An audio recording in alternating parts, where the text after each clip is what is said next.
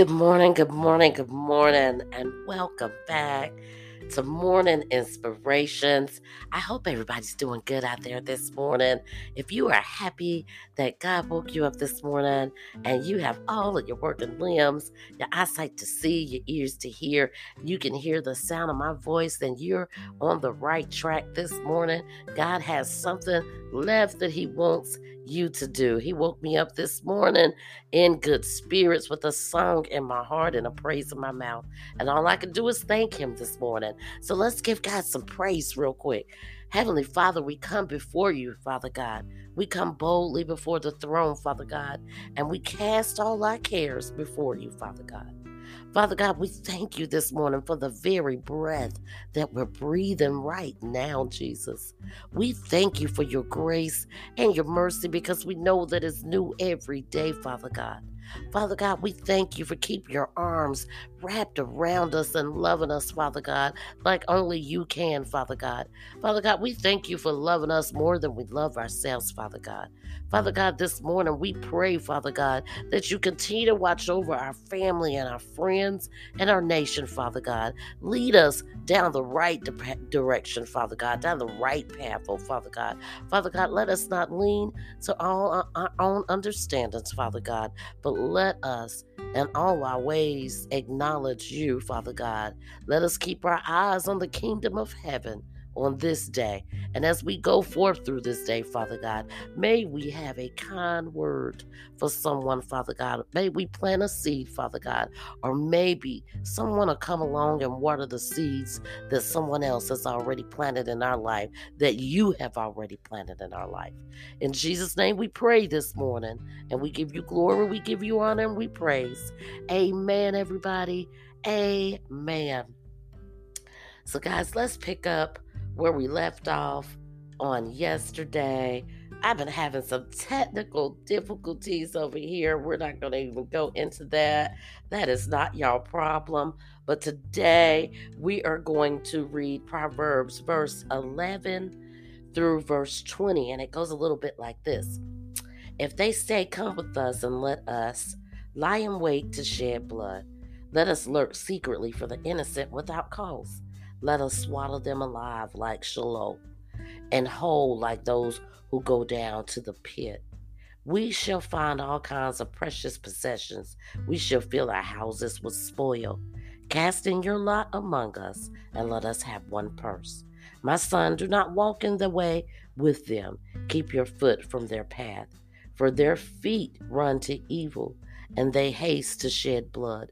Surely in vain the net is spread in the sight of any bird. But they lie in wait for their own blood. They lurk secretly for their own lives. So are the ways of everyone who is greedy for gain. It takes away the life of its owner. Wisdom calls out aloud outside. She raises her voice in open squares. So we're going to stop right there, guys. What that means to me is don't follow. Don't follow. Don't let anyone lead you, talk you into doing anything that's not like Christ-like. That's not good for your life.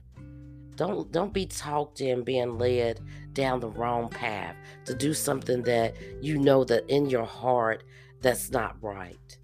Don't be greedy for gain, because if you do, for all kinds of precious things that you think that you deserve. Don't cast your lot with people. Don't plot and plan for different ways for capital gain or be anxious for anything. The Bible says be anxious for nothing. And in being anxious, it calls you to make decisions that are not right for your life, that is for gain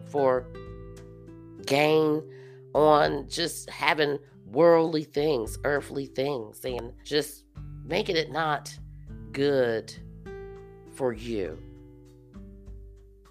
Making it not good for you.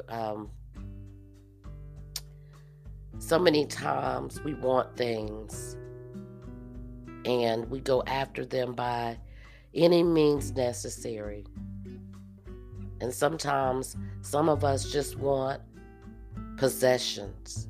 We want to possess stuff just to have it, just to say that we have it, like a hoarder. And sometimes some of us let people lead us down paths that we know in our heart that's not right, to do things that we know that's not right. Maybe hurt someone, maybe harm someone, whether it's physical or emotional. And then we look back as we take a step back after we've done all those nasty things, after we've done all we could do for the capital gain, and it doesn't make us feel good on the inside. We end up walking in the way of somebody else instead of walking in the way that our parents raised us, whether we come from a 2-parent home or whether we come from a 1-parent home. We've all been taught some type of respect. We've always been taught to work hard. All of us come from a mother, a father, or both that taught us values in life, how to work, how to make a living for our own, not to be greedy, not to be angry, not to go out there and fight and kill people for no reason. And then we get around the wrong person that doesn't have that value or can't tap into that value because they're so focused on the things of the world, they start to astray from the things that was instilled in them. And we can sometimes get lost. And in the end of this, I like the fact that it says wisdom calls out aloud outside. She raises her voice in the square. We all have that bit of wisdom, whether we got it from our parents, whether someone else planted a seed. You hear me all the time talking about seeds being planted. Whether God planted a seed in our heart, whether it was in church, out of church, somebody just came by, seeing that maybe we had a rough life, and God laid it on their heart to take us up, to walk with us, to befriend us, to show us a different life. We all have somebody that can teach us wisdom. We all know a spectacular story, whether we've seen it on the news or in your community, where someone came along and saved a kid's life that they didn't have parents to guide them the right way. So we all have that wisdom.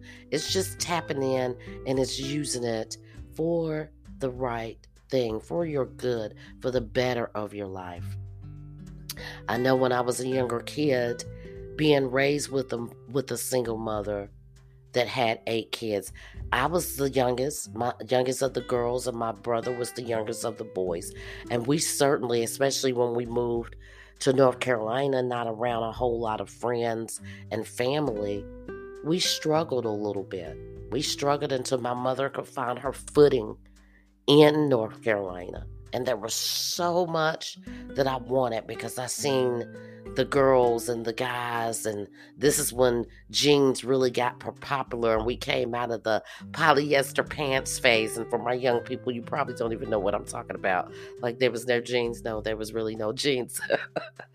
But I wanted so badly to have the jeans and the crispy white sneakers and the rider boots and all the things that I seen that my friends had. And I couldn't get them. My mom couldn't afford $129 a pop for a pair of boots for just me in that era. And it would make me so mad. And selfishly, I would be cussing inward and couldn't understand why I couldn't get the things that the other little girls got. But as I got older, I started to realize and started making my own money. I started working when I was 14, and when I started making that little $80 a week, I started to realize that things were a little bit more expensive than I really realized that they were. And that $80 a week only stretched so far, so I had to make a choice of whether I got a pair of jeans or a pair of boots and then wait to make my other $80.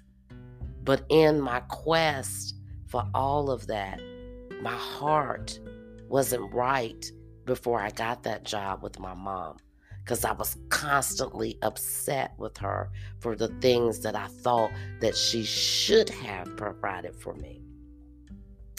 With that being said, we go through life and we make bad decisions.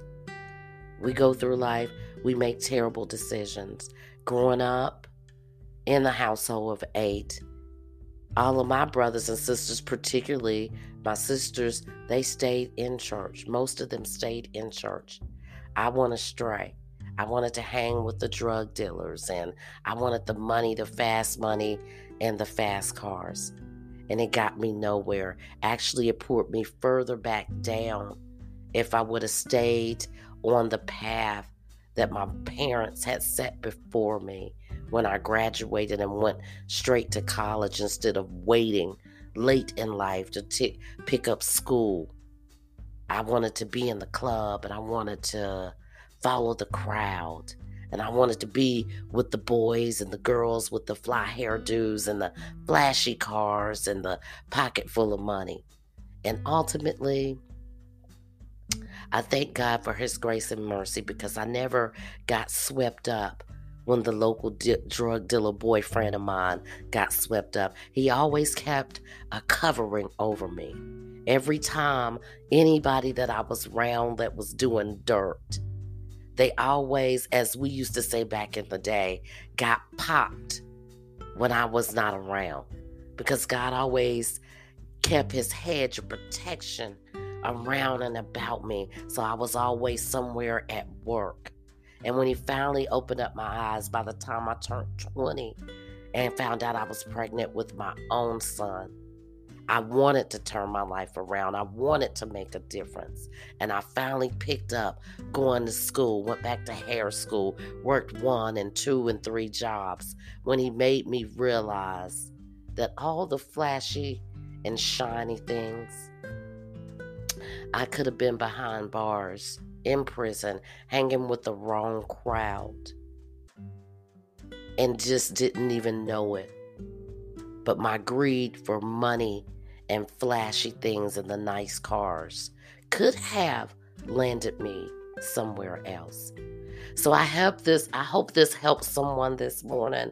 My personal story. Tomorrow we'll pick up where we left off, verse 21 through 33, where he does start to talk about how to listen to wisdom. Be blessed in everything that you do today. I was a little bit late coming on, guys, but I have been having some technical difficulties over here. So bear with me, but we're going to get it on track. Please and peace and blessings until tomorrow. If it be in God's will, we'll meet here again the same time at the same place tomorrow morning.